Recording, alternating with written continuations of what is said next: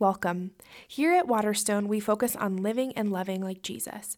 In practice, this means that we connect with one another, engage in justice, and serve others sacrificially. We are so glad that you're here and invite you to join us in person. If you're able to attend weekend services, we gather on Saturday at 5:30 and Sunday at 9 and 10:30.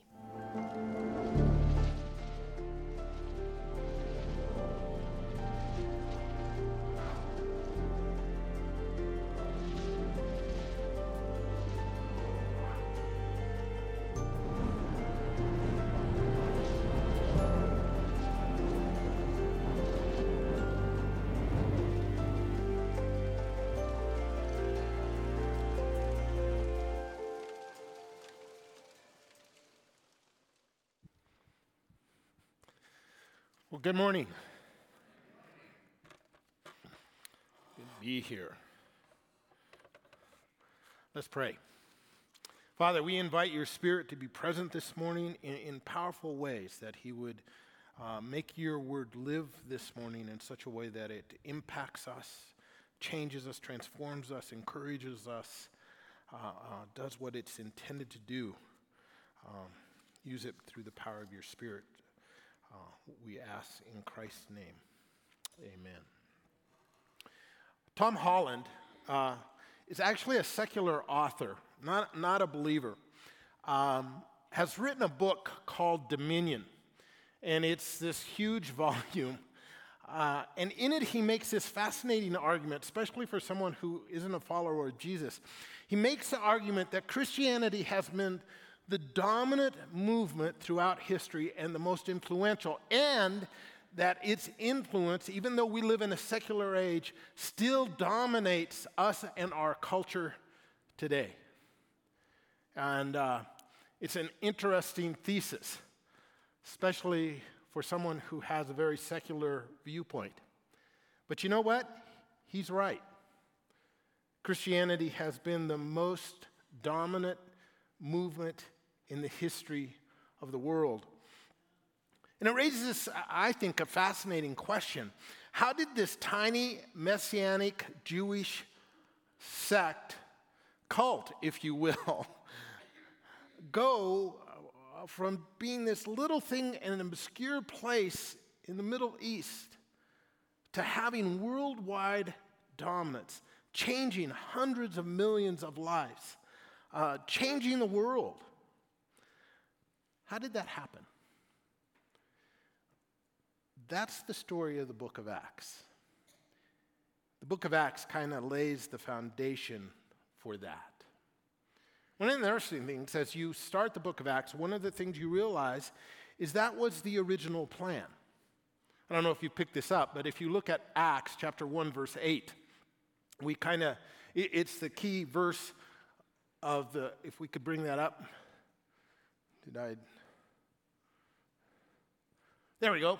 Sorry about that. Key verse, but you will receive power when the Holy Spirit comes on you, and you will be my witnesses in Jerusalem and in Judea and Samaria and to the ends of the earth. Key verse to the book of Acts. It gives us the structure of the book. The book kind of follows reaching Jerusalem, Judea, Samaria, and the ends of the earth. That's the structure of the book.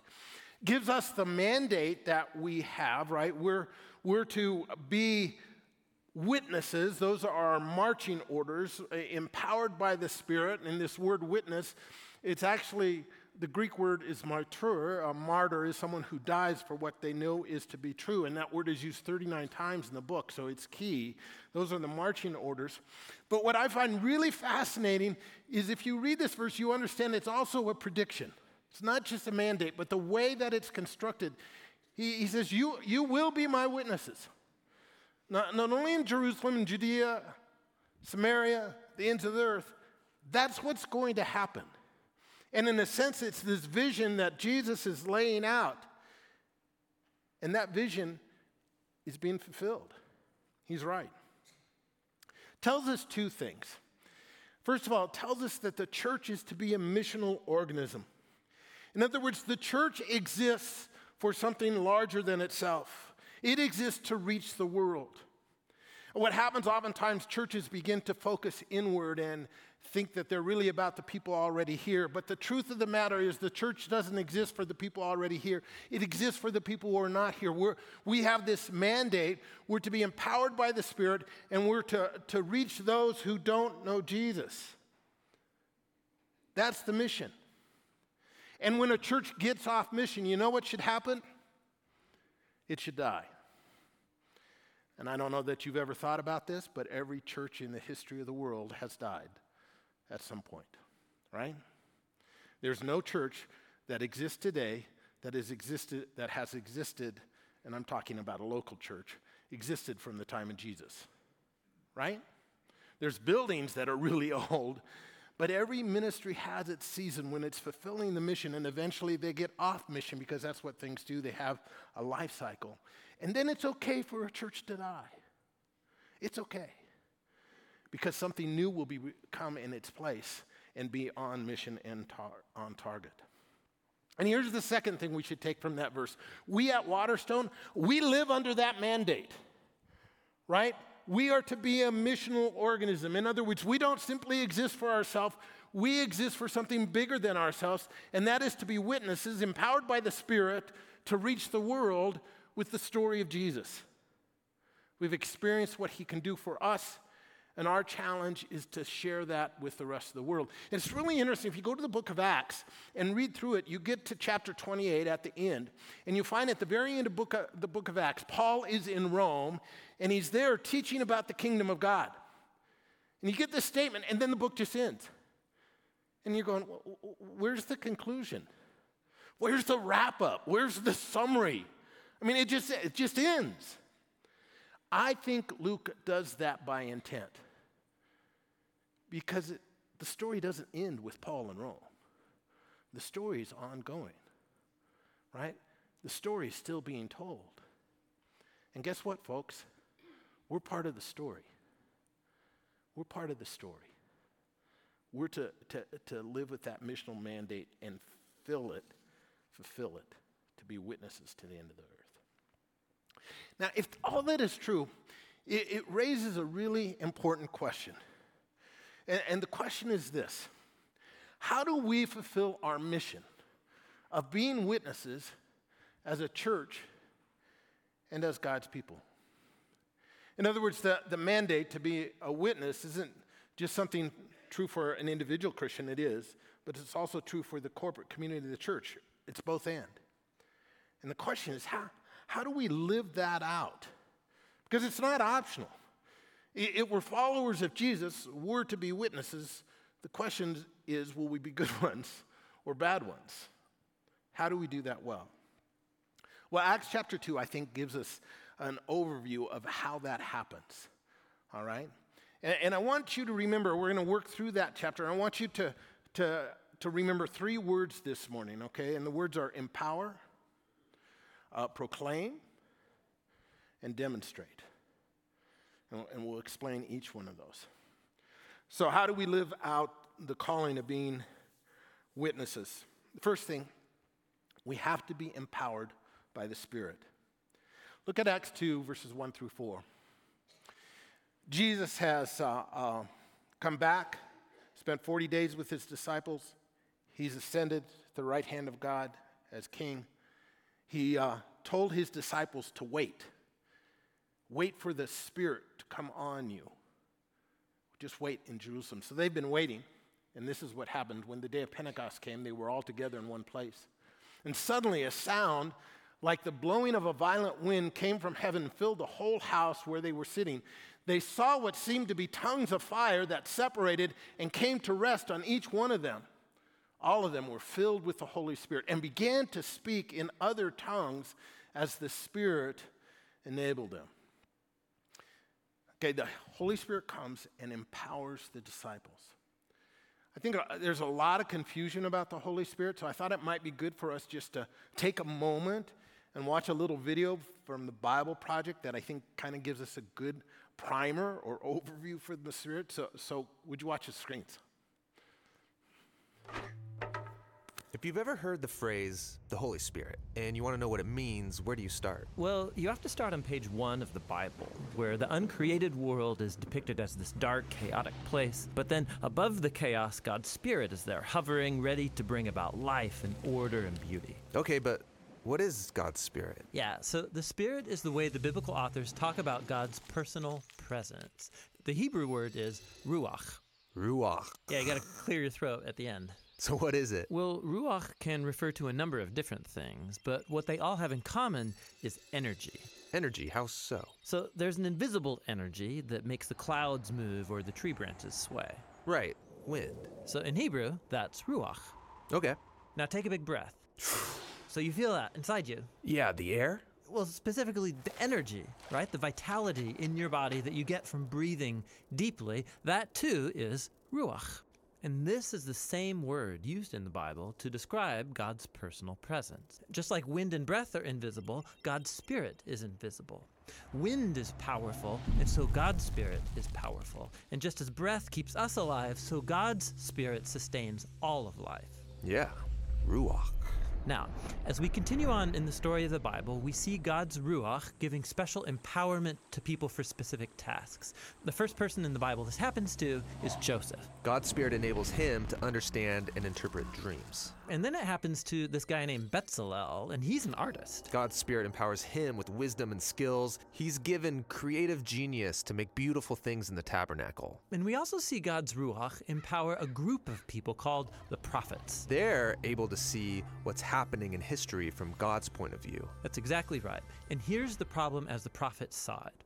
While God's Ruach had created a really good world, humans have given in to evil. They've unleashed chaos into it through their injustice. A new type of disorder. Yes, and the prophet said the Spirit would come, just like in Genesis 1, but now to transform the human heart, to empower people to truly love God and others. How will this new act of God's Spirit happen? Well, centuries pass, and we are introduced to Jesus. And at the beginning of his mission, there's this beautiful scene where Jesus is being baptized in the waters of the Jordan River. Yeah, the sky opens up and God's Spirit comes and rests on him like a bird. This story is saying that God's Spirit is empowering Jesus to begin the new creation. And we see this happening when he heals people or forgives their sins. He's creating life where there once was death.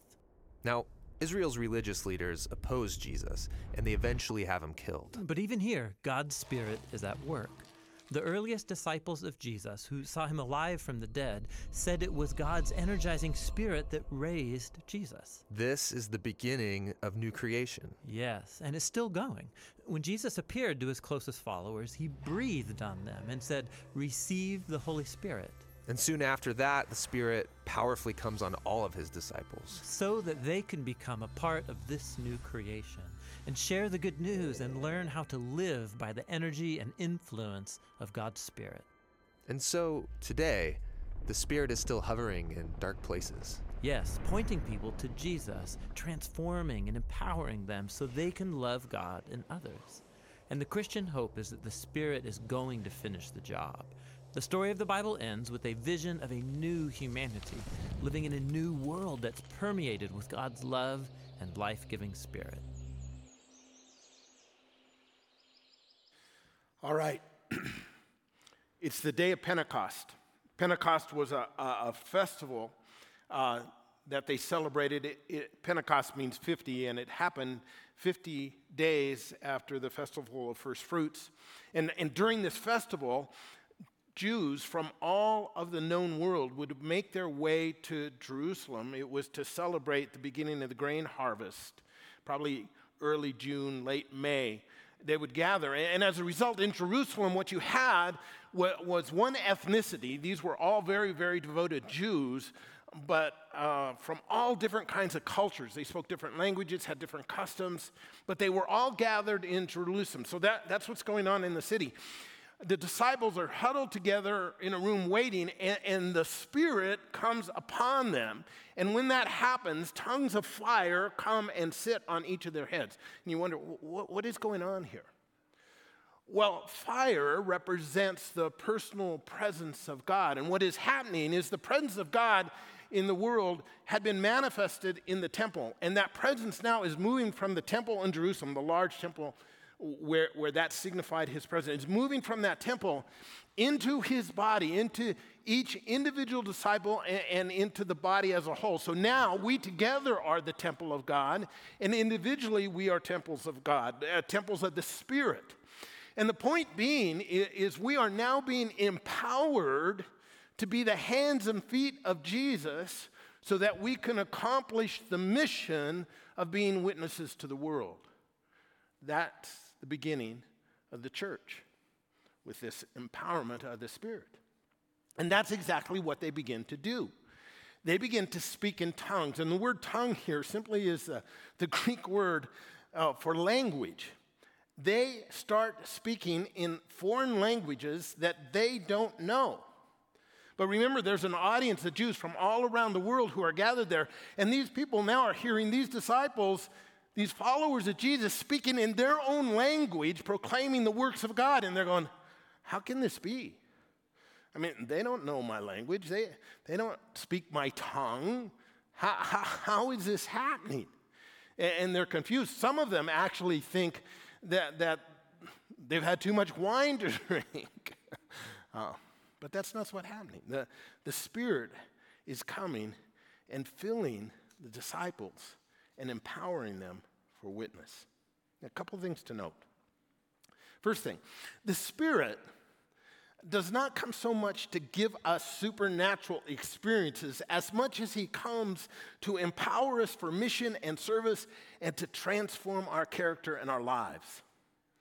I think when we think of the Holy Spirit, what we really want out of our relationship with him is for him to give us these supernatural experiences so that we can know what it's like. I mean, all of us want to be in those places where the veil between the natural and the supernatural gets really thin and we can see on the other side, and we'd like that to happen to us. And nothing wrong with supernatural experiences. I think they would be great. But they're not normative or typical for the Christian life. Peter is not saying here, if you're a believer and have the Spirit, you should speak in tongues. Remember, Paul talked a little bit about this in Acts. There are prescriptive things and descriptive things, and this is a descriptive. This is what happened to them. It doesn't necessarily mean it's what should happen to us. You don't have to speak in tongues. In fact, my guess is that's pretty uncommon, especially when you consider it's a foreign language used in a missional context to be a witness to people who don't know Jesus. That can still happen. I think that can still happen. Miracles still happen. But that's not normative. Usually when God breaks in a supernatural way like that, it's because there's a larger kingdom purpose at hand that he's trying to accomplish. And that's what you see in the book of Acts. You see tongues in chapter 8 when the movement moves to Samaritans. And then again you see miraculous signs in chapter 10 when it moves to Gentiles. And then in 19 when it's kind of Old Testament saints that don't know the whole picture of the gospel. That's when it's used. So it's for a bigger kingdom purpose, not the edification of the individual person who's having the experience. They still happen, but they're not normative. I think most of the time the Spirit simply wants to empower us for mission service and bring about transformation in our lives. And here's the thing.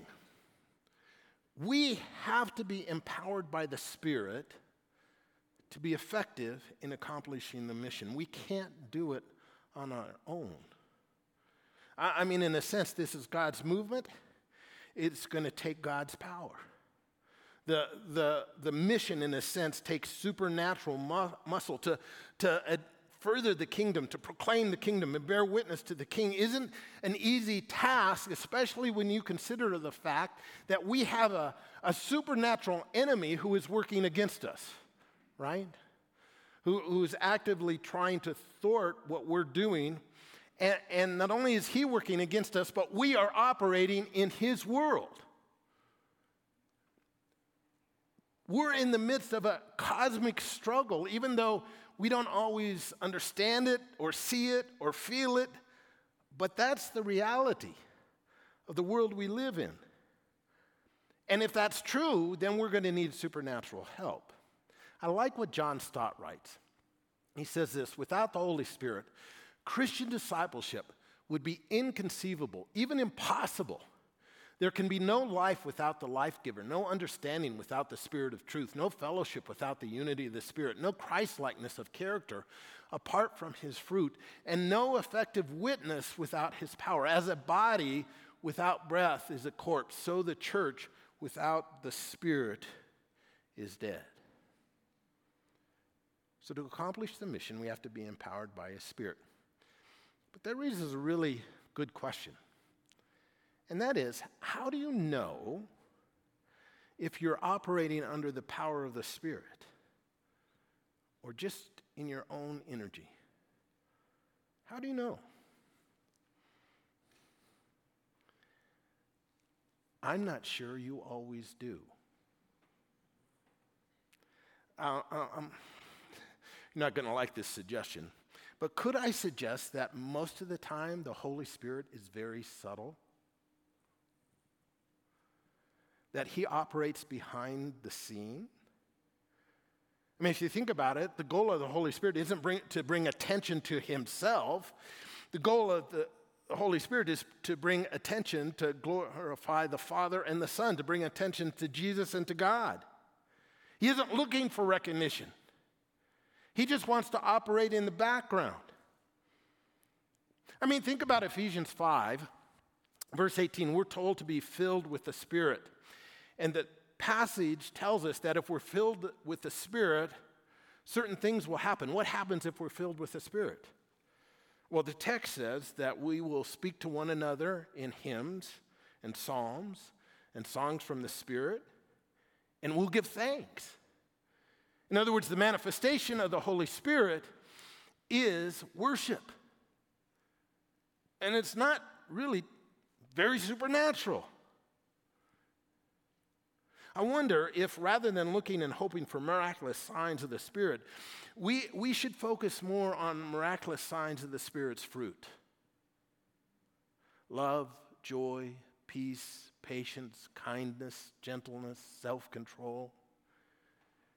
And that when those get manifested in our lives, we can know that the Spirit is at work in us and through us. Because that's what the Spirit does. Okay, so if we're going to fulfill the mission of being witnesses, we have to be empowered by the Spirit. But then the second thing that has to happen is we have to proclaim the story of Jesus. I mean, in this setting, the people hearing these foreign languages are perplexed and confused. So Peter gets up, and he's going to give an evangelistic sermon. If you read through the book of Acts, there's 10, 11 evangelistic sermons. What's fascinating, this is where they present the gospel, the good news that Jesus is king. What is fascinating, not any two of them are the same. Every time the gospel is presented, it's done a little differently. It's done differently here. What I do think we can do here, though, is go and see principles that seem to be true in every time the gospel is presented, that can kind of inform us to teach us how to share the gospel. Okay, let me give you just a few of them that stood out to me. The first thing, well, let's look at 2:14. Then Peter stood up with the 11, raised his voice, and addressed the crowd, and he said, "Fellow Jews, and all of you who live in Jerusalem, let me explain to you this to you. Listen and carefully to what I say." So he's going to tell them the story of Jesus. But the first thing you note is he adapts his message or how he shares it with them to their context. He has the message, in a sense, meet them where they're at. What do I mean by that? Well, who's he talking to? These are really committed, faithful Jews who come to Jerusalem. I mean, these are devout people. So if you're going to talk to devout Jews about Jesus being the Messiah, where's a good place to start? Well, with the Old Testament. And what does Peter do? He does that. He quotes from Joel chapter 2, this prophecy that talks about the Spirit coming and giving people dreams and visions and empowering them And that's just what happens. So use Joel 2, and these Jews hear that and they go, oh yeah, I read that. I know what that, they get that. And then he goes to Psalm 16, where David talks in hidden ways about the resurrection, that he will not just be submitted and stay in death, but be raised. And the Jews are listening and go, oh, I know that psalm. I understand. He's meeting them where they're at. He's contextualizing the message so that they can hear it. He's just being a good missionary. What does a good missionary do? He figures out how the people he's trying to reach can hear the message in a way that they understand, in their language, in a way that touches the deepest issues of their heart. How do we speak to people so they get it? Now, we don't want to change the essential message, but we do want to adapt it to their context. You know, when I started at Waterstone 35 years ago, if you told me one day we would do this evangelistic outreach called Alpha, and we would hold it in a brewery, I would have laughed at you. Because 35 years ago, if you did anything in a brewery, you were in trouble. Now the church is meeting there to reach. Why? Because that's their context. That's their world. That's coming into their space. That's learning to proclaim the message in a way that they can get. It's speaking to the needs of their heart. You have to contextualize the message so that they can hear. The second thing you learn from Peter's sermon is that he tells what I would call the essential facts of the Jesus story. In other words, the gospel. And I want you to listen to Peter's sermon, and I want to see if you can pick out the essential ingredients that we have to explain to people that comprise the gospel or the story of Jesus. Here's Peter's sermon. He says, fellow Israelites, listen to this. Jesus of Nazareth was a man accredited by God to you by miracles, wonders, and signs, which God did among you through him, as you yourselves know. This man was handed over to you by God's deliberate plan and foreknowledge, and you, with the help of wicked men, put him to death by nailing him to the cross. But God raised him from the dead, freeing him from the agony of death, because it was impossible for death to keep its hold on him. Do you have the next verse 36 or 32? God has raised this Jesus to life, and we are all witnesses of it. Exalted to the right hand of God, he has received from the Father the promised Holy Spirit and pours out what you now hear and see. Okay, I want us to go back to the previous slide, and I want you to look through me and see if you can pick out the essential facts. Number one fact, Jesus of Nazareth lived, right? They saw him, they knew he was real, they watched him work miracles, they saw how he treated other people, he lived. The fact that Jesus lived is an essential fact of the gospel. It's important for us, right? Because we're followers of Jesus. If we're followers of Jesus, we're to know and follow how he lived in this world, so we need to understand his life. Fact number one. Second fact,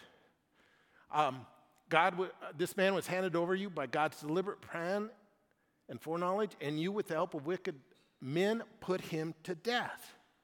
Jesus died. Why is that important? Well, Jesus' death accomplishes a whole lot of things. In his death, he defeats sin. He defeats Satan. He defeats death itself. In his death, he goes to the cross and takes on himself our sin, becomes a substitute for us. It's called the atonement. Takes on our sin so that we might become his righteousness. This cross has huge implications for us. The number one being that we can now be forgiven. Okay? So we have to share about Jesus' death. But Jesus lived, Jesus died. Third fact, but God raised him from the dead, freeing him from the agony of death. Why is the resurrection important? Well, the resurrection is part of how he defeats sin, right? He overcomes sin, death, and Satan by being raised again. It tells us that his work on the cross was sufficient and he was victorious. And as a result, we too will be resurrected. So you've got Jesus' life, Jesus' death, Jesus' resurrection. That's the whole story, right? No. We live the next thing out, and it's one of the most important things to share about the gospel. What is the gospel? The gospel is the good news that Jesus, by his death and resurrection, became king. Gospel, the word euangelion, is always an announcement about a new king. That's the essence of the gospel.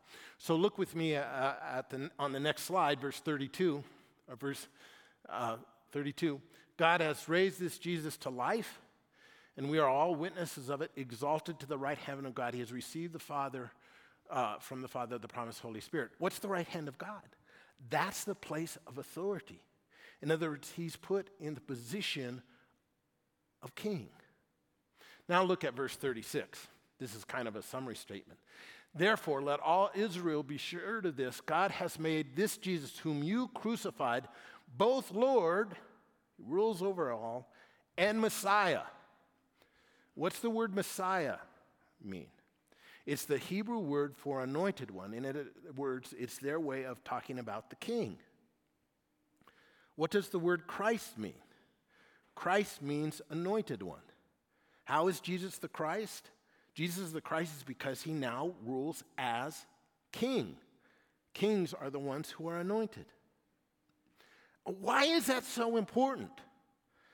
Because it changes how we respond to who Jesus is and what he's done, right? If Jesus is simply our Savior, and he is our Savior, and that's great, but a Savior is something you can put in your back pocket, right? And take out when you get in desperate situations. But if Jesus is not simply our Savior, but our King, then that's a different ballgame, right? You don't put a king in your back pocket. But we treat Jesus simply as our Savior. That's why we tell people, you can invite Jesus into your life. Look, Jesus doesn't want to be part of your life. He wants you to be part of his life. He doesn't want to just come in and be a part of your story. He wants you to become part of his story. Do you know in the New Testament, Jesus is referred to as Savior 16 times, but he is referred to as King, Christ, Lord, over 400 times. And if he's king, then our response has to be fundamentally different. He doesn't want to be a part of your life. He wants to be the center of your life. The story isn't about you. The story is about him, and you're invited to be part of his story, accomplishing his mission in this world of furthering the kingdom. So, Peter puts the gospel into their context, meets them where they're at. He shares the key ingredients of the story, Jesus' life, death, resurrection, and the fact that he now reigns as king, his ascension. And then the third thing that Peter does is he challenges his audience to respond. Look at verse 23 and 36. This man, Jesus, was handed over to you by God's deliberate plan and foreknowledge, and you, with the help of wicked men, put him to death by nailing him to the cross. Therefore, let all Israel be assured of this. God has made this Jesus, whom you crucified, both Lord and Messiah. In other words, Jesus is saying, you're going to have to respond to this because you're responsible for what happened. Now, in a way, that's a strange comment, isn't it? I mean, think about the timeline, right? Jesus dies, is resurrected, and then he spends 40 days with his disciples explaining the kingdom. Then he's ascended into heaven, okay? Then a bit later, Pentecost comes. When Pentecost comes, these Jews from all around the world make their way to Jerusalem. So most of the people that Peter is talking to weren't even there when Jesus was crucified. If they're not even there when Jesus is crucified, then how in the world are they responsible for his death? How can Peter say, and it says it twice, it's a point of evidence, you did it. You did it. And they're going, what do you mean? Well, here's the point. Jesus didn't die simply because of the Romans and the Jewish leaders. Jesus died because of you and me and our sin. We're as responsible for his death as the people who were there that day that actually nailed him to the cross. Have you seen the movie The Passion? It was directed by Mel Gibson. It's just the story of the crucifixion of Jesus. There's only one place in that movie where Mel Gibson appears. When Jesus is nailed to the cross, you see a hand with a hammer pounding the nail into Jesus' hand. The hand there is Mel Gibson's hand. And it's his way of saying, I'm partly responsible for what happened to Jesus. And we all are. So notice what happens. They get it. Right? When the people heard this, they were cut to the heart and said to Peter and the other apostles, brothers, what shall we do? And Peter replied, repent and be baptized, every one of you, in the name of Jesus Christ for the forgiveness of your sins, and you'll receive the gift of the Holy Spirit. The promise is for you and your children and for all who are far off and for all whom the Lord will call. What's happening? Peter's saying, okay, here's how you respond. You repent. What does it mean to repent? It means to totally change your direction. Change your mind about Jesus. Change what you're living for. Rather than living for yourself, now you need to live for King Jesus. It's this radical commitment. But it's not just a matter of an intellectual belief.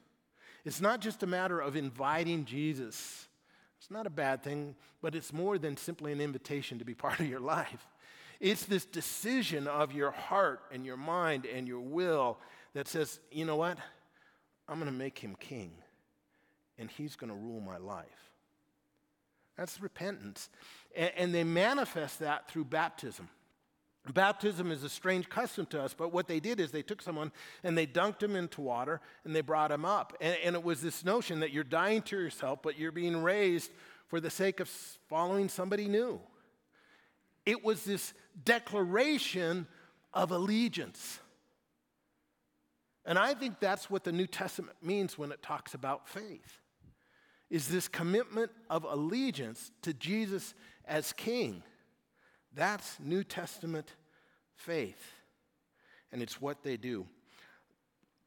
Notice what happens.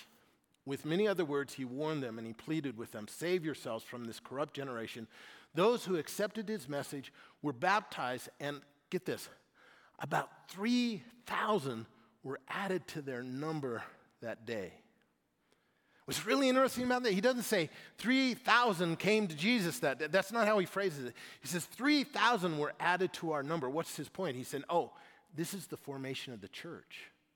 And when you become a follower of Jesus, what you're doing is you're becoming part of his community, part of his church.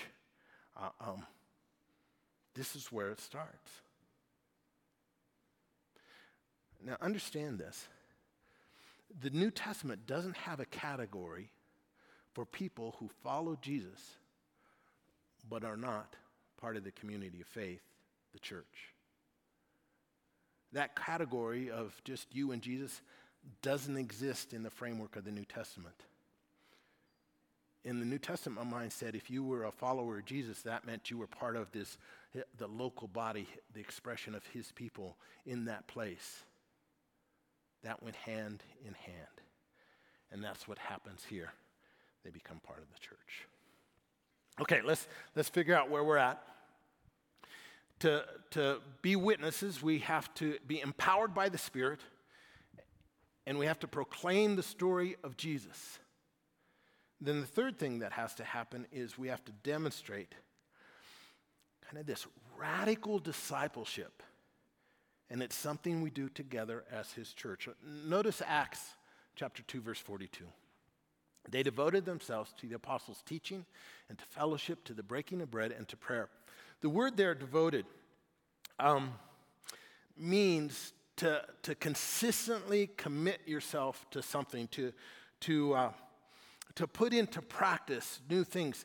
In other words, he's saying they devoted themselves, they consistently practiced a new set of habits and disciplines, kind of practices of life, so that it resulted in a different way of living. And then he enumerates the things that they devoted themselves to.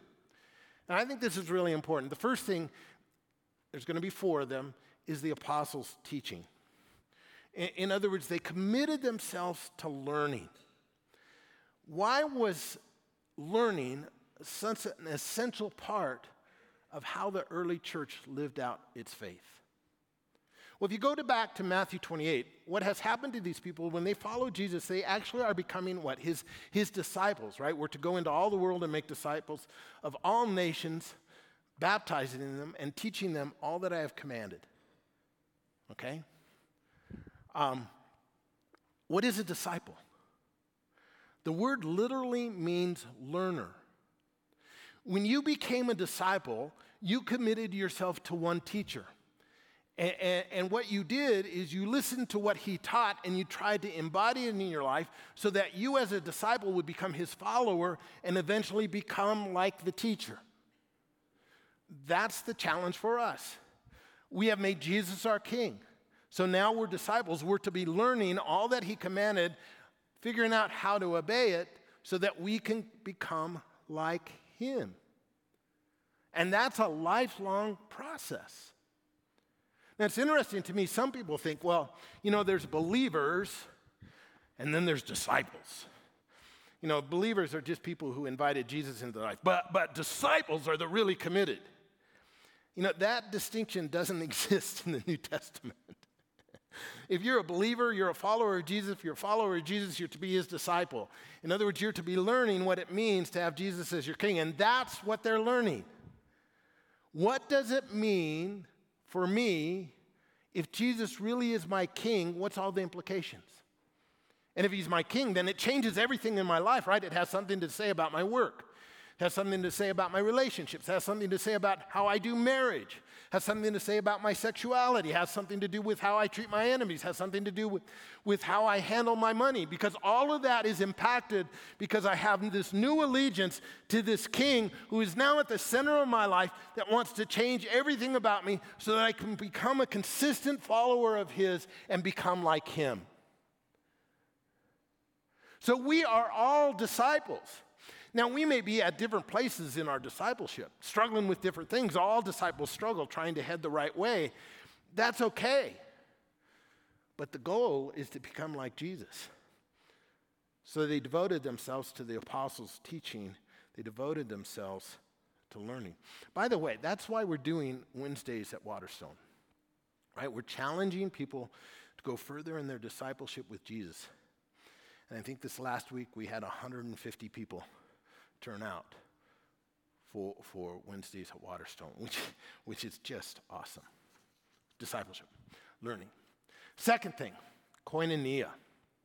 In the text, it says they devoted themselves to fellowship. But fellowship is kind of a weird word, isn't it? I mean, other than in a religious context, where do you ever use the word fellowship? You don't. You don't leave the bar and say, boy, that was a great evening of fellowship. That's not, the only time you might have a small group and say, oh, that was a great evening of fellowship. It's just this religious word, and it really doesn't mean much. It just means we hung out. That's not koinonia. Koinonia is a word that literally means sharing or participation. And what he's saying is they devoted themselves to this practice of sharing their resources and all that they had, their energy, their wealth, their time, with others. In fact, you see it lived out in the next few verses. And this makes us uncomfortable, but it's what we have to wrestle with. All the believers were together and had everything in common, right? Because they're practicing koinonia. They sold property and possessions to give to anyone who had need, and every day they continued to meet together in the court. They suddenly said, oh, my stuff isn't just my stuff. I got to share it with the rest of God's people. Now, that's how it expressed itself in their day. How it's going to express itself in our context is a little different. But if we're faithful, it's going to express itself. And here's the fundamental transition. When you begin the Christian life, you're pretty much oriented towards yourself.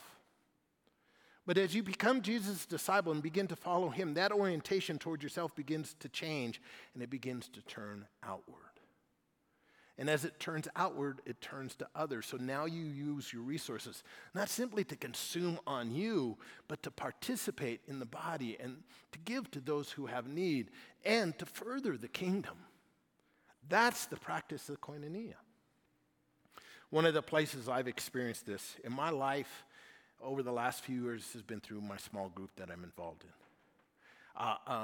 As Barb got sick and we were stuck in Wisconsin, two of the guys that are close to me hopped on a plane and flew out just to sit in the hospital to be with us.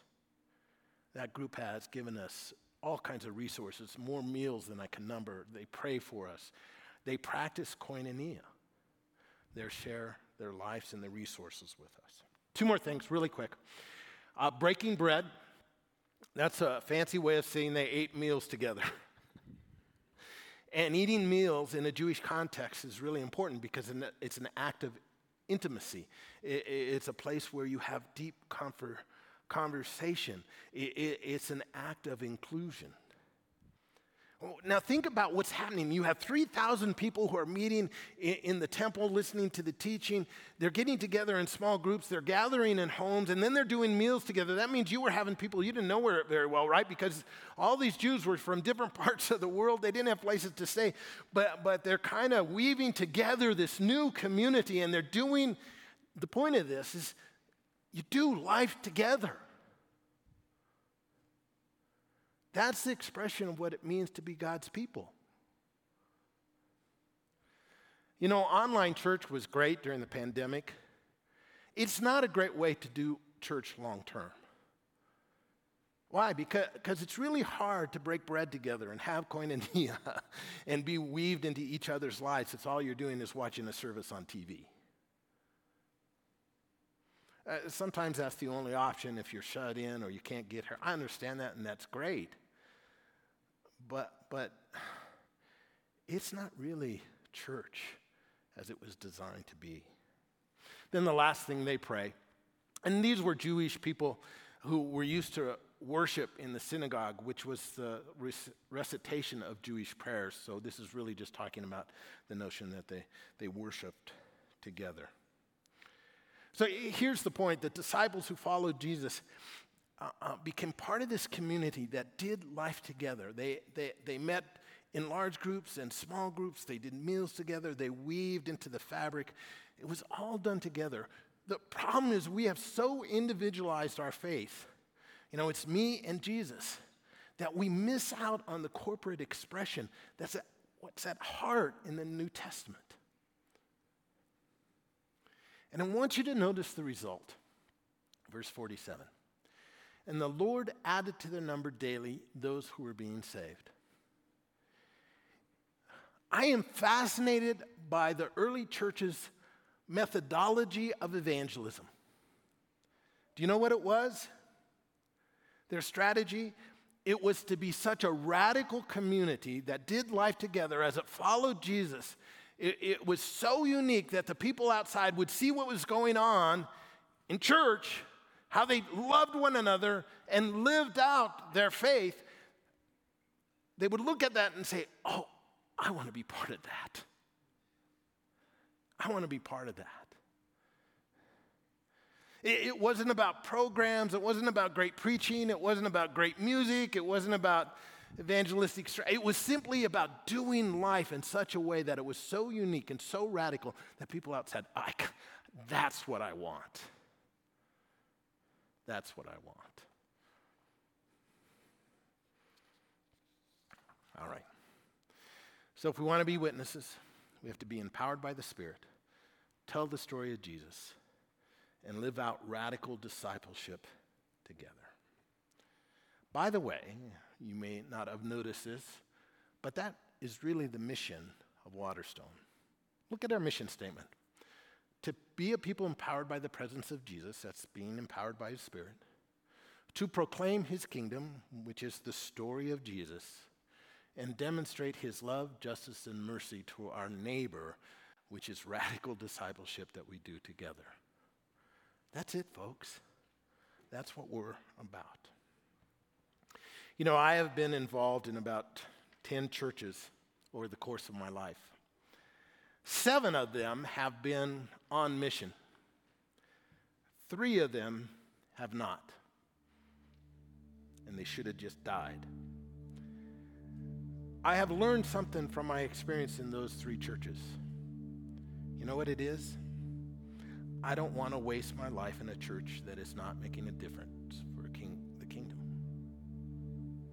I don't want to be part of a church that has no spiritual power. I don't want to be part of a church that isn't telling and proclaiming the story of Jesus and the kingdom. I don't want to be part of a church that isn't trying to live out radical discipleship. I don't want to be part of a church that doesn't have a heart for God and his kingdom, his rule and reign as king in our world and in our lives. I don't need a church to be perfect.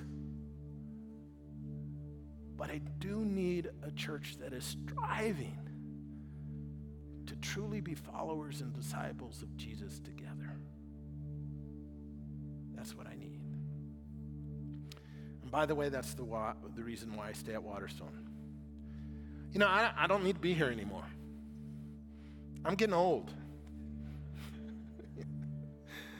But I believe in this ministry, and I believe in the leadership, and I believe in its values, and I believe in its mission.